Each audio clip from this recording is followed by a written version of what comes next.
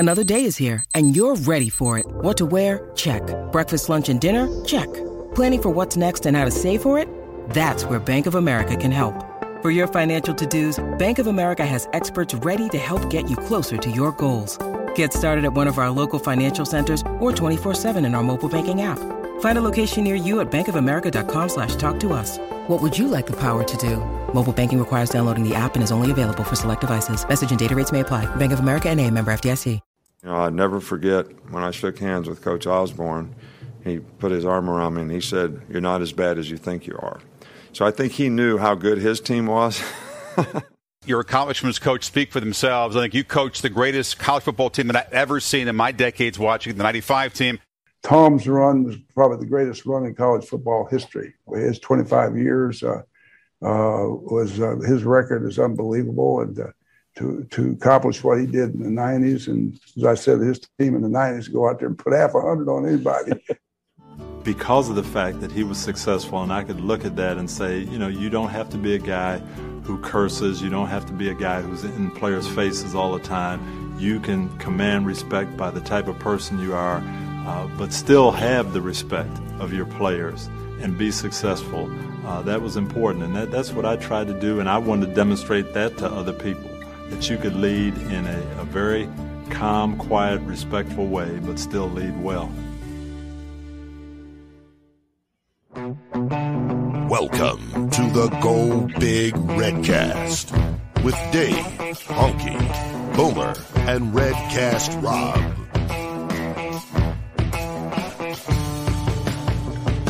Welcome to the Go Big Redcast. I'm your host, David Gassers, and I'm with Mac.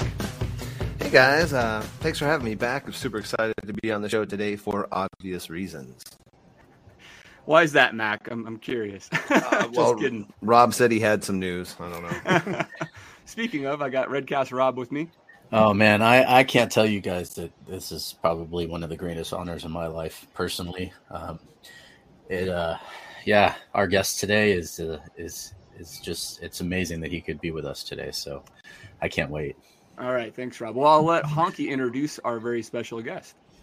Yeah, the day you've been waiting for, Redcasters, it's here. But first, as always, we have hailvarsity.com/subscribe. Use promo code REDCAST. You can get $10 off your first year. And then also our good friends over there in Elwood, Laura and Shane, Smack and Smooch custom shirts and specialty items. Get yourself a Redcast shirt and koozie, all that, 308-325-2542. And you can use the QR code there. But today's guest is a Hall of Fame coach.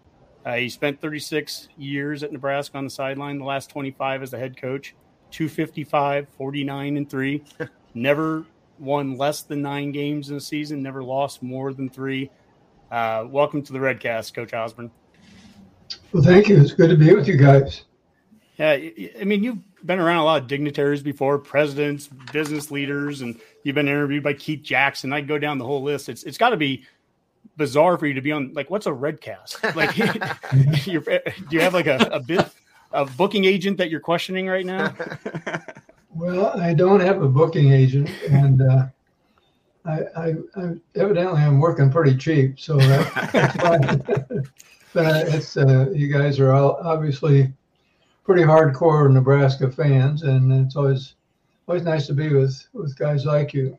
Mm-hmm. Well, and that's what we are. We're fans of the Huskers. We're fans of the university, of the state of Nebraska. We're also fans of a program that you and Nancy put together in the early 90s, teammates. And we just want to talk a little bit about that. I think it ties in obviously nicely with the program, the history of it with the football team in the early 90s. You had some of the players go in and talk with elementary and middle school and high school kids in the Lincoln area and how it has kind of grown from there. If you could just take a couple moments and talk about what that program is.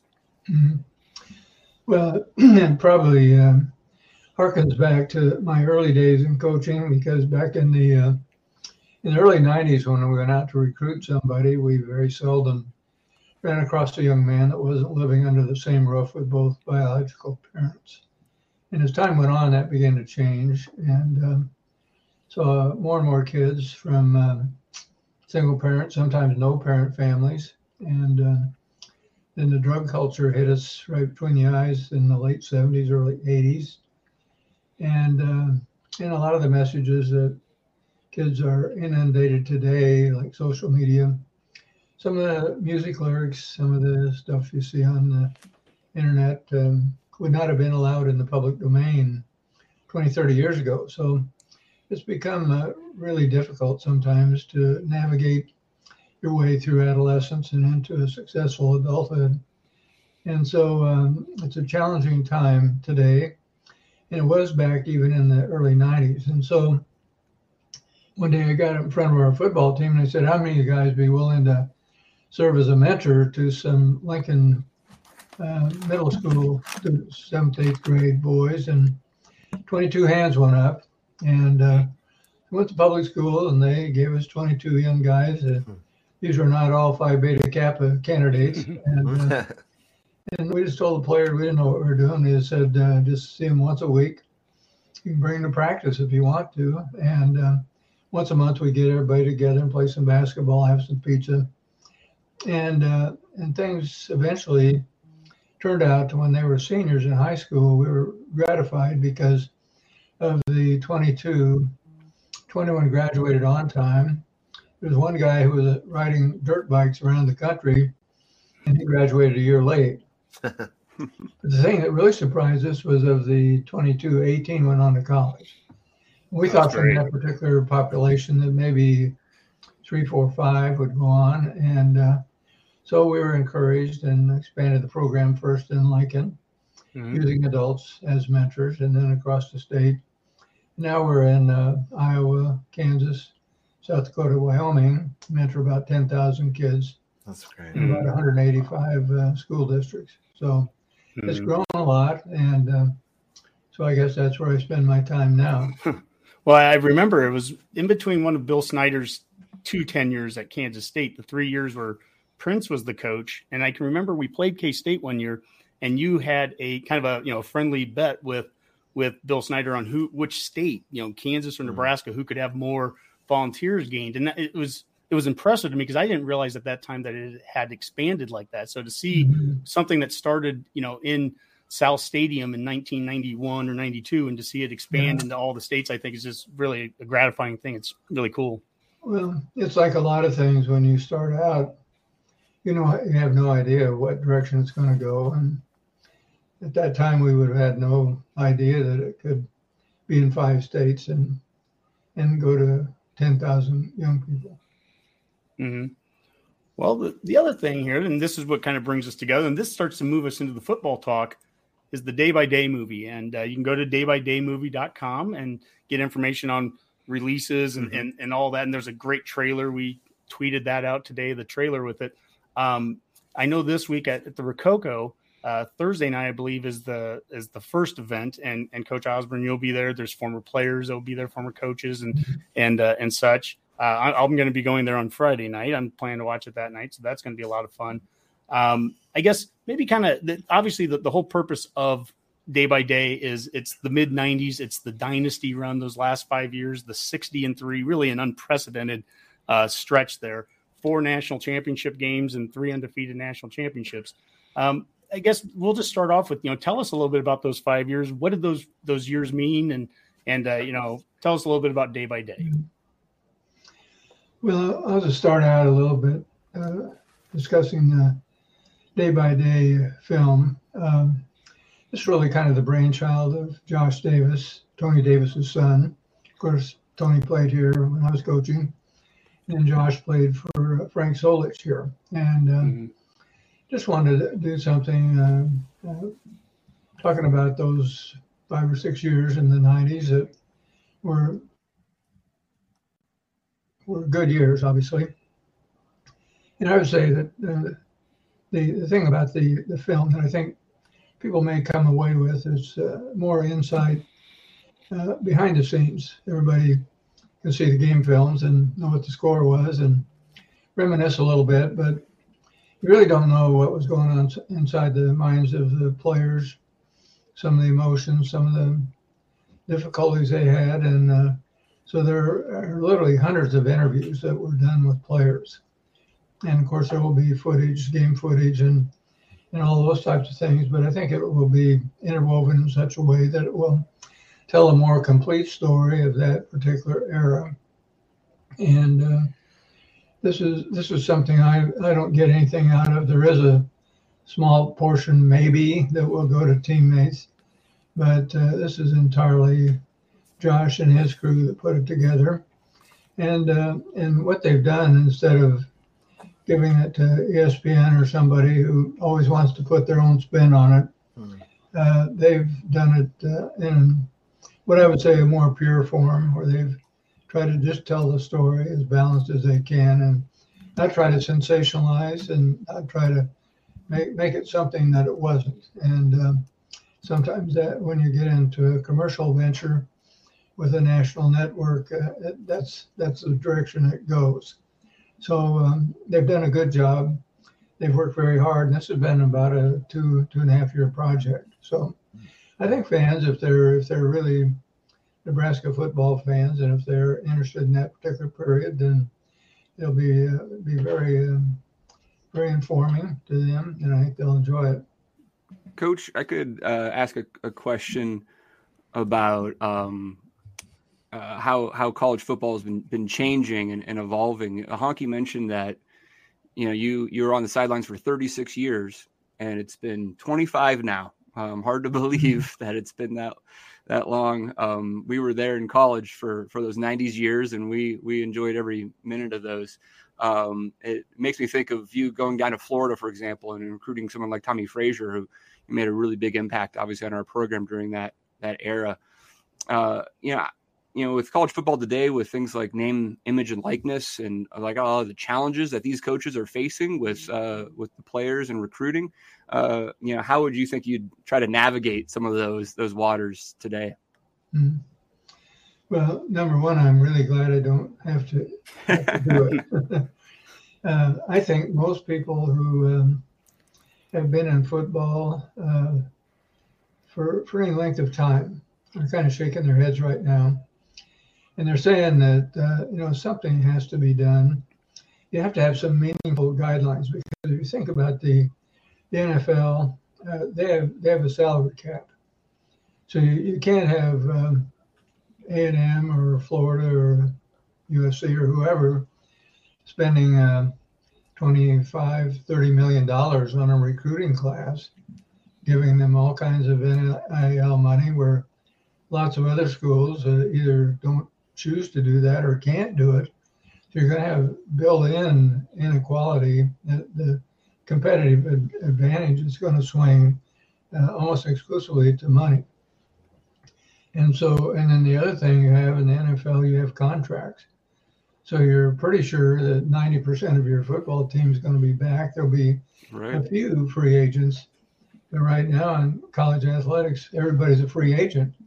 And they can go without any type of penalty. They don't have to sit out a year. And they can start fresh at a new place with just a matter of a few weeks. And so the argument has always been, well, we gotta pay the players because coaches move, and it's not fair for coaches to be able to move and then not be able to have players have the same opportunity. But there is something called buyout clauses in your contract. Mm-hmm. So you don't have complete impunity. So if a school really wants to keep you and they put a $5 million buyout in your contract, either you pay that or somebody pays that before you can move. But in this case, we've got unrestricted free agency with no contract and no buyout. And so you're going to see, I think, great swings in athletics, because if you happen to pick up the right 9 or 10 transfers from the portal, you can be really good in a hurry. And if you're not so good in the ones you pick up, or if you lose a whole lot of key players, you could really see the bottom fall out very quickly. And so teams going from here to here are going to be fairly commonplace. And probably a pretty good example of that was Michigan State last year really picked up a lot of good transfers and kind of reshaped their whole roster primarily through the transfer portal. And apparently did a good job of selecting players, and so it made a big difference in their season. And it can work the other way too. So it's really something that I think most people feel is unsustainable. It seems to me, and I'm kind of an outsider looking in now, that the NCAA kind of kicked the can down the road and just said, well, we think players ought to be paid, but there aren't any rules. And, and so it was now they're trying to probably not handled very well.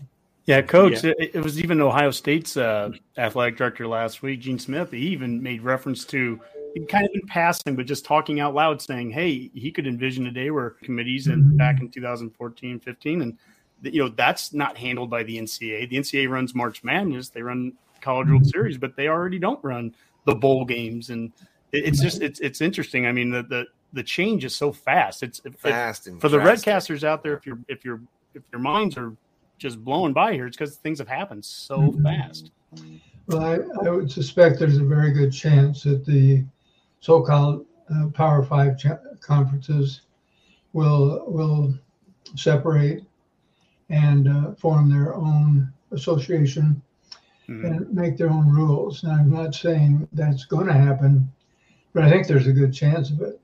And the NCAA, in order to be fair, has a problem because you've got Division III, and these are schools that don't have scholarships.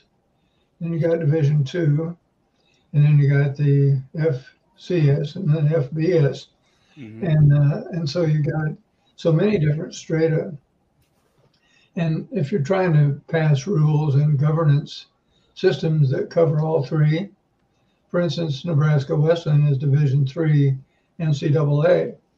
And so they're under the jurisprudence and the jurisdiction of the NCAA. And then you got the University of Nebraska across town with probably a $110 million budget in athletics. And they're under the same umbrella. And so it's kind of a difficult fit. And I'm not saying that schools should pull out of the NCAA, but I'm just saying that it looks to me like there will be some movement in that direction. And how it all shakes out, I don't know. But you have to have some substantive structure and rules governing recruiting. Otherwise, it's going to be really ugly, and I think it's going to turn fans off. And and if you lose the fans, you lose a lot. And so anyway, we'll see what happens. Well, Tom, I had a question from you. I asked my brother for some help on some questions. He's always got some interesting takes on things. So so he phrased these. I just want to be clear on this. Pat phrased these.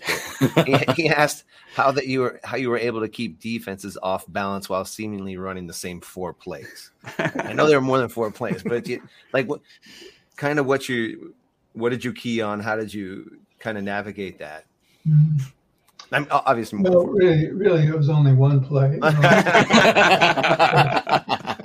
Well, we did run the ball a lot, and so it kind of gives the impression that it was really simple, and we just kind of had a Neanderthal mentality and just went out and tried to beat people up. But what people don't realize is that we actually ran 14 different sets. We were all the way from no backs and 5 receivers to full house backfield, 2 tight ends, and all the things in between. And we had very good offensive line coaches. We had 2 offensive line coaches. Most schools only have 1. And Milt Tenneper, Dan Young, Cletus Fisher before them did a great job.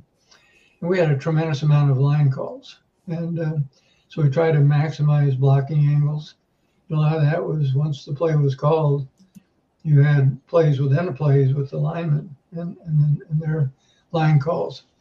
And the other thing that was different was that I met with the quarterbacks every day.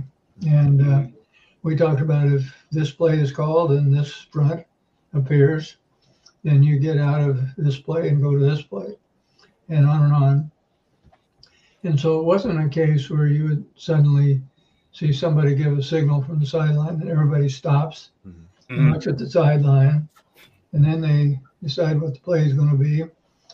And then the defense, in the meantime, can change the defense. So our quarterback totally controlled everything.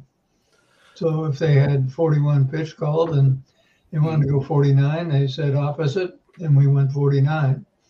If they had 41 pitch called and 41 and 49 weren't any good, then we said 41, 41, and we went to 34, 34, and we went 34 trap. And so there was no time lag. And as a result, the quarterbacks had to be really well trained. And I would say that probably 95% of the time, they got us into the play that I would have called from the sideline. And the other thing that was a little bit different, we ran 2 offensive stations and 2 defensive stations. So as a result, we were able to get a lot of repetition. And so every year we might graduate 3 or 4, sometimes 5 offensive linemen. And people say, well, you're not going to be very good in the offensive line anymore. Right. What they didn't realize is that those guys that were second unit, the first unit would get 95 snaps during practice, but the number 2's got 95 snaps. And as a result, we were able to develop talent. And if we had a couple injuries, we could always plug somebody in that had adequate repetition.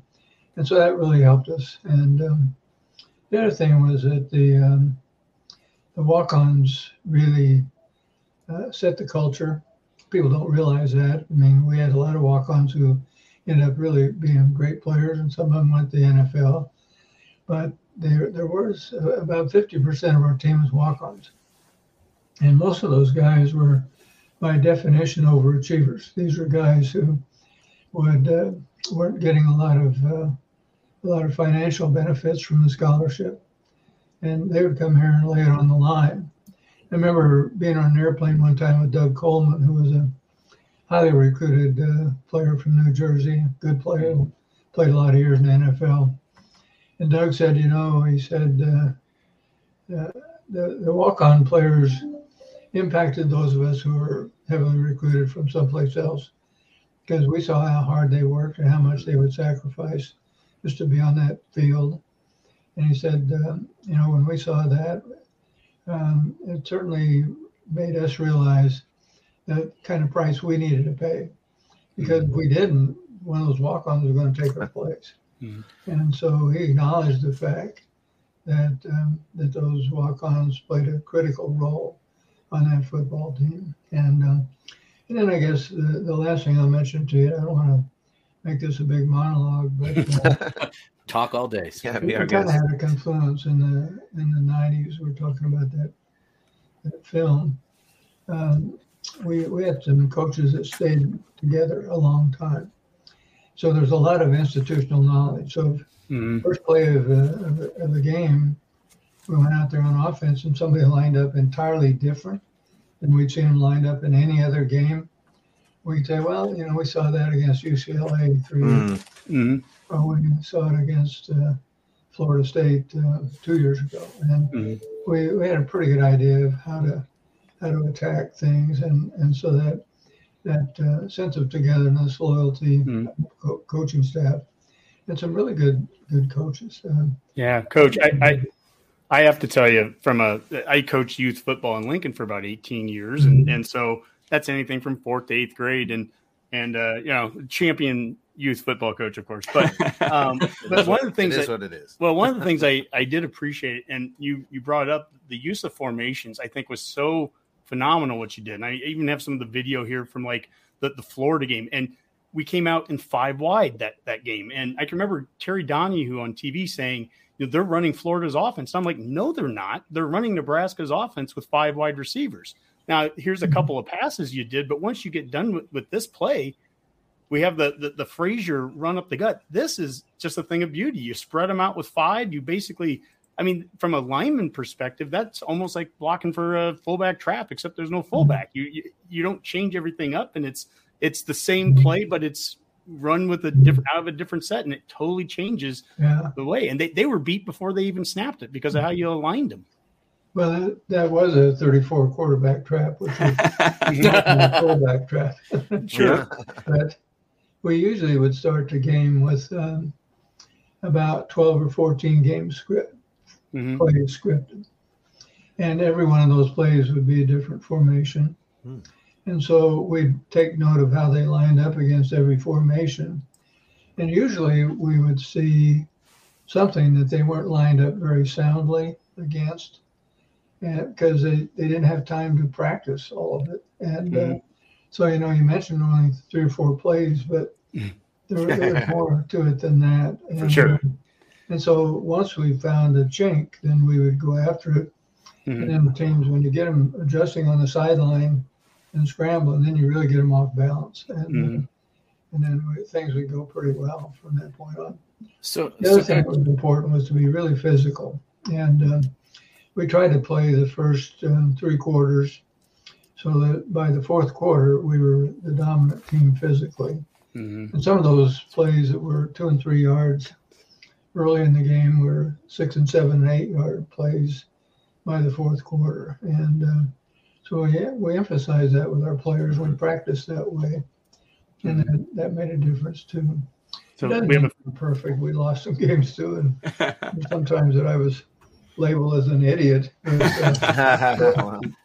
I get labeled that all the time too, Coach. So Rob, one question from you, Rob, and then I'll ask the last one. I know we want to be respectful of his time there. Yeah. So you had mentioned how you would practice both first and second team over and over again. And recently we had Damon Benning on here as a guest on our show, and I asked him what his favorite game that wasn't a championship game was in his entire career there, and he had mentioned the Wyoming game.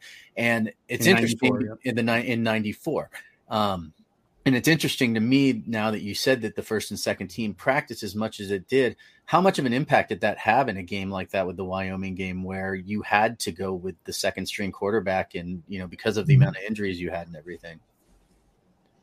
Well, as I said, we would have players probably at least 3 deep, pretty well prepared, because they were getting the same amount of repetition, and that was critical. And we got a lot of game preparation for those second unit guys too, because there were a lot of games that by the 4th quarter of a game, we were 4 or 5 touchdowns ahead, and they were able to play. So it wasn't like the first team played 60 minutes every game, because we did have some games where we were pretty dominant. Yeah. Well, Coach, we want to be respectful of your time here. And so that we always try to end our discussions with our guests by bringing in some kind of shared connection that we have. And in this case, the one Redcaster who's actually not on the show right now, Boomer, his dad, Vaughn, ran the meatpacking plant in Schuyler for a couple of decades. They used to bring the meat wagon down for different football events, and he got to know people within the program, namely Milt Tennifer. And we have a photo here, and this is Vaughn next to Milt on the left, and there's Boomer on the right, and his brother Brad, and there's me on the top. And this is at a tailgate somewhere 2005 or 6. And another time, Mac, you and I got to hang out with Milt at a local watering hole after an event when his dad brought the meat down. And the reason I bring it up, it's not – I'd love to hear about Milt, but just in general, you talked about the institutional knowledge of your staff. George Darlington was with you every single season, all 25. Milt got there in 74. 77 is McBride. 79 is Solich, and he's never gotten the proper send-off, in my humble opinion. Dan Young, Ron Brown, Tony Samuel, Turner Gill, all of them. What do they mean to you, their families, not just on a professional level, but on a personal level? What did those men mean to you that you spent so much time with? Well, you're right. We spent a lot of time together, because we start at 7 in the morning, and sometimes we still be there at 10 o'clock at night. And so it's important that you get along and have good respect. And we started every morning at 7 with a short devotional period. Somebody read scripture, talk about it a little bit, and then have a prayer for our players or whatever. And I think that was a good way to start the day. And I miss those guys. A lot of them are gone now, but they were good people. and they're really devoted to Nebraska. And so many of them are former high school coaches. Mm-hmm. Some of the best coaches I had, like Milt, Dan Young, Frank Solich, and on, started out in high school. And I took them as grad assistants. Mm-hmm. And they were some of the best guys that I had. And, of course, some of them played here. But anyway, they're a good bunch of people. Yeah. Mm-hmm. Coach Devaney said the same thing about wanting high school coaches went after John Melton and he number of those guys too. He hired out in Wyoming. Yeah. Well, Coach, you finished a press conference one time quoting Jim Walden. You said the last 5 minutes are the ones that get you in trouble, and we do not want to get you in trouble. So we said 128, and it is 128. We thank you so much, seriously, Coach. And the offer is always open. If you ever happen to want us, come back to the Redcast. We would be happier than anything to have you. So if you want to write another book, good to talk to you guys.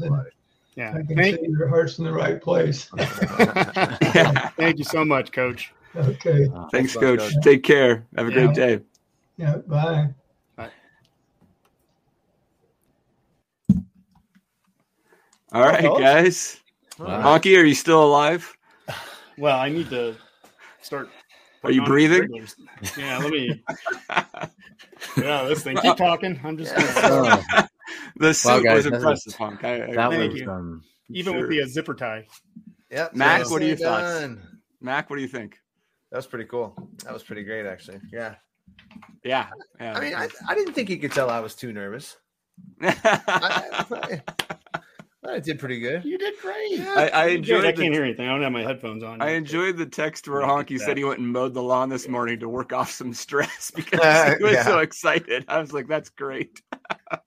I actually worked this morning just to work off the stress. Like, I mean, it's an unusual day because I work from home. So, you know, who actually works when you work from home? Right? Well, Rob, I do want to make sure you get the credit for getting this all together. You did all the legwork, had enough guts to actually ask to see if this could get pulled off, and made all the connections.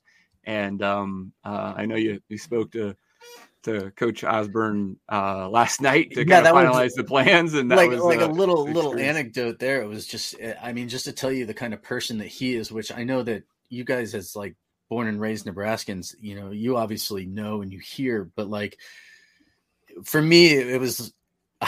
So I tried to call him and I got the voicemail, and like everyone's saying it's Osborne, not Osborne, as the national media will say. Well, I get his voicemail and it just says the person you were trying to reach, and then it says Tom Osborne, right? And then it goes on, is not available. And so I was like, well, there's confirmation right there. So I leave a message. About 20 minutes later, my phone rings, and I'm at dinner, sitting at dinner with my family, like at the dinner table. And my wife's like, you got to take that. And I was like, I got to take it. And I run downstairs. I answer the phone. He's like, good evening, Robert. It's Tom Osborne. I hope I'm not bothering you. It is really nice of him. And he's always like that. And I was just like, that's the most sincere thing ever. So I asked him, do we call you Coach? Do I call you Dr. Tom? Like what? And he says, no, just call me Tom. He said, I don't want anyone to feel like they're more special than me. And I have to tell you, after that, like we probably talked for another 15 minutes. Just I asked him about how his wife was doing because he had to bring her home from a doctor's appointment before he came to our interview today. We just talked about just a little bit about the movie upcoming and how he was going to go. And I asked him if he was excited for it. He said he was. It'll be interesting to hear what some of the stuff he hasn't seen is all about. So it was pretty cool. I have to say that as a Northern California kid with Nebraska roots, and then just all of this, it's just, you know, I've made the joke saying after this, I'm done. Like I can't go any better, but quite frankly, now I just want to see what I can do to top it. So I'm hoping that well, well, Honk, now that you've had a time to we can do a round table. Any other thoughts on how it went? Well, it was a lot of fun. It was fast, and you know, and Rob, I'm sorry. I hope I didn't rush you there at the end. I was trying to. No. Everything was about. I really felt like this was about you guys more than me, which is kind of cool. So it was. Well, it was, Rob. I know, but it really was, and I mean it from the bottom of my heart. It was an honor, Dave. How often do I actually place a phone call to you, Dave, and I Almost wanted never. to make sure you were Always going got to you be here blocked. today. So I mean, how often do you actually call me back? Is really That's right. I was was. afraid I might go into like a Chris Farley, like, do you remember the time when you? I want to bring up the Tom story. Yeah, we could have brought up the Tom story. But that'll be I for wanted part to 2 do of the interview. That'll be next time we get. It would be, yeah. I don't know if we can mention the recruit. Is that like we could probably? I don't know. I'll just say you were recruiting a 1995 graduate.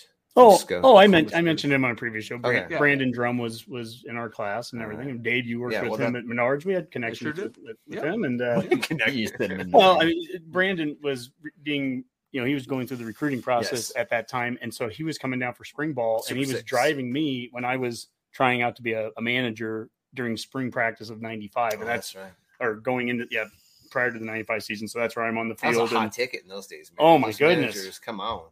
Oh my goodness. I was, handing the ball to Aaron Graham, who's snapping the ball to Jesse Coase, kicking the ball to Tommy Frazier, who was returning punts at that time. Wow. Didn't you overthrow one of the players so badly that they just basically said, you can go home now?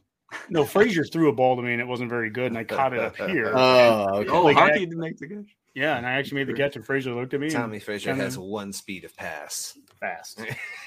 Well, Honk, I thought our questions were good. I thought we had a nice balance there of some of the stuff about the 90s and historical stuff. But his answer on the NIL and kind of the world of college football today was really interesting.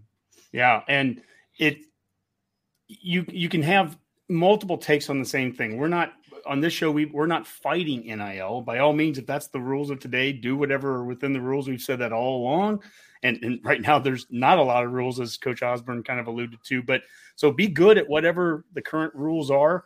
But it doesn't necessarily mean we always think that's the right direction. It doesn't mean that we think that there needs to be some guidance on this. The direction of this, it's a little scary right now because things are changing so fast, so quickly, and just trying to keep up with it. Even just this week, I mean, we were seeing one of the tweets about how all of a sudden they're changing some stuff up with NIL and what boosters can do. And well, not only that, but what boosters have already done. So be careful of what you do when there's no rules, because when they make a rule, they can bust you for what you did when there was no rule. Collectives are now boosters, or boosters are collectives. It's very confusing because I don't know actually what any of that actually means. But the future to Coach Osborne's point, I mean, the future of college football is really up in the air right now, and it could go several different ways. So, I mean, obviously, we're going to be watching it all the way through. But I think it was just really interesting to get his take on that. Mac, I loved your question about the 4 basic plays. That was great. I make sure to throw my brother under the bus on that one. I knew it was before. Hey, ask the. I know. What's the other question? He had a really good question. Well, but it was a good question about. Have you ever been tempted to run the score up on somebody? And I really would have been a good question to ask Tom. I don't think he'd have. I don't know. Like you said, like when you said the last 5 minutes get you in trouble. I knew that question was out. Yeah, he wasn't going to take the bait, but it's like, come on, you can say Neuheisel. I think the classic example of Neuheisel. Yeah, that's true. No, I just think a classic example of that is like the Minnesota game, like in '83 when we won 84-7, and we were on the road, and it was our third and fourth string that was putting up all those points, right? I mean, whenever we did run up the score, it wasn't like because the starters were doing it; it was the backups. Yeah, that's very true. And not only that, but the old thing is, if you don't want us to run up the score, stop us. Well, when you're running our third string quarterback, they could do like take a knee on every single play. Like I've never understood that philosophy for anybody, and I get it. Like I get the mercy rule, like in some youth athletics or even in high school, I think they have it in like baseball and softball. But I mean, the fact of the matter is, once you start getting into like elite programs like this, and college football and professional football, again, if you don't want somebody running up the score on you, you stop them. That's the only solution you have. Otherwise, they're going to run their offense and stop it or take it. And one of the worst things to be against us back in those years, Dave, like the '83 game at Minnesota, is a road game is brutal because we can only bring 70 guys or 80, whatever. So backups are pretty good. I think that game in particular, we scored 21 points in every single quarter. It was just it was about as consistent as you get. That's very NCAA. Yeah, it was very NCAA. But I mean, just in general, fellas, I'm glad we had this little opportunity afterwards to kind of decompress because it was trying to pack a lot into a short period of time. We're still live. Yeah, we're still live. Yeah, we're still live. It's a good thing you haven't picked your nose yet, Mac. That's that's great. Yeah. But Dave, it's the new world of podcasting, Mac. Yeah. I'm curious, Dave. What's your real-time your kind of look at that final thoughts on it? I mean, everything today. No, I thought it was great. You know, I mean, I felt like he was, you know, really willing to answer any question that we threw out there, and I thought we gave him some really good questions. I think he enjoyed answering, which is cool, right? It didn't feel like he, you know, had to him or her on anything. I mean, he had a good answer for everything we threw at him, and I thought it was a lot of fun. And I think hopefully he enjoyed it, and hopefully our listeners did too, because like we were saying before, you know, four fans like us don't usually get this opportunity. And so I'm glad we took advantage of it, and it was a lot of fun. I made sure he knew that too. I was like, look, you know, we're not your typical media guys that you talk to on a regular basis. We are fans, you know what I mean? Like, and I said, we are fans first. And I said, so you know, you have to understand that this isn't just like something that we do every day. So like, we'll honestly, like we are so thankful for your time. Like that is really the main and I also want to make sure we get the word out about the documentary. He mentioned of course Josh and tough Tony Davis, Colorado boys out here who really headed that up. And so Honky, you said you're going Josh Davis. Sorry, Josh. I apologize. Josh, I always think of Tony first. That's all right. Because I like the nickname Tough Tony Davis. I just I know. Well, you know, but Josh just texted to make sure you knew it was him. Okay. Honky, you mentioned you're going to the movie on Friday. Is that right? Yeah. So actually, I'm going to go with Ken and Scott from Generation Red Pod. That'll be a lot of fun. Meet up with them, and my uncle's coming along with, and so the four of us are going on the Friday night showing for it. All right, that'll be fun. Margaritas beforehand, can cater. What's I think Jake's Cigar Bar for a little bit, and then maybe some B-dubs, and then head on over there. So yeah, we'll keep it classy. It'll be a lot of fun. It's just keeping it classy and B-dubs in the same sentence. Only honky. I'm all class, man. Who else is wearing a tie today, huh? Wasn't that like the same suit that you wore to Dave's wedding? Probably affirmative. So it's not go bad. Even the you know what? hat. Let's just reflect on the fact that it still fits. You know, there you go. No, it fits again, Rob. It's been 10 years. My man's real time slimming over here, though. Look at that. I bet Honky looks great. Honky looks great. That keto is working out for everybody. Weight loss on Redcast. We could probably. I mean, I started in February. We started recording in February. If we would have started in December, I would have taken up both of our spots here. So, anyways, ton of fun, and we have it up there. Like and subscribe. You know, Redcasters, if you like this. We're really trying to build up that YouTube page. Do as much as you can to like, subscribe, comment. We like to respond to it. And this is a great opportunity. And go back and watch over some of those prior shows. You know, Rob mentioned the Damon Benning show on it. We just had M. Carricker on a week ago.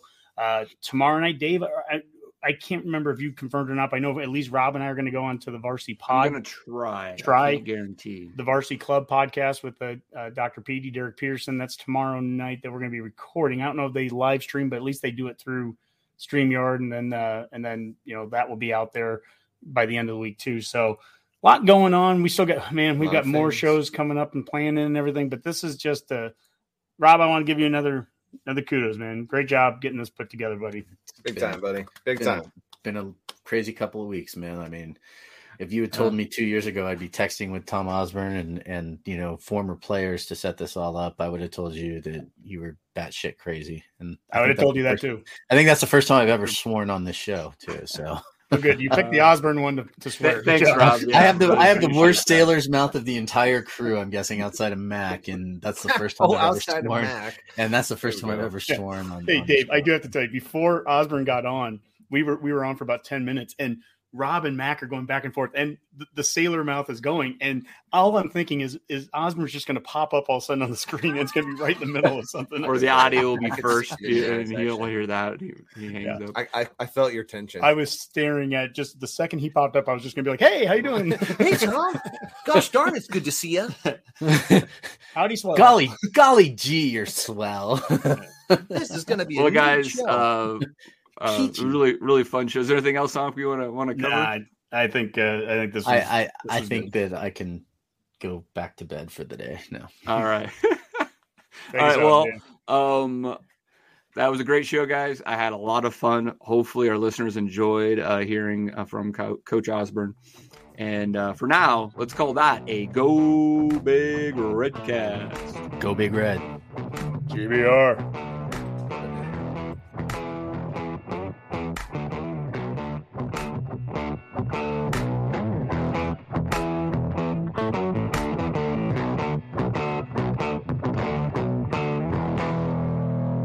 A Huda Media Production.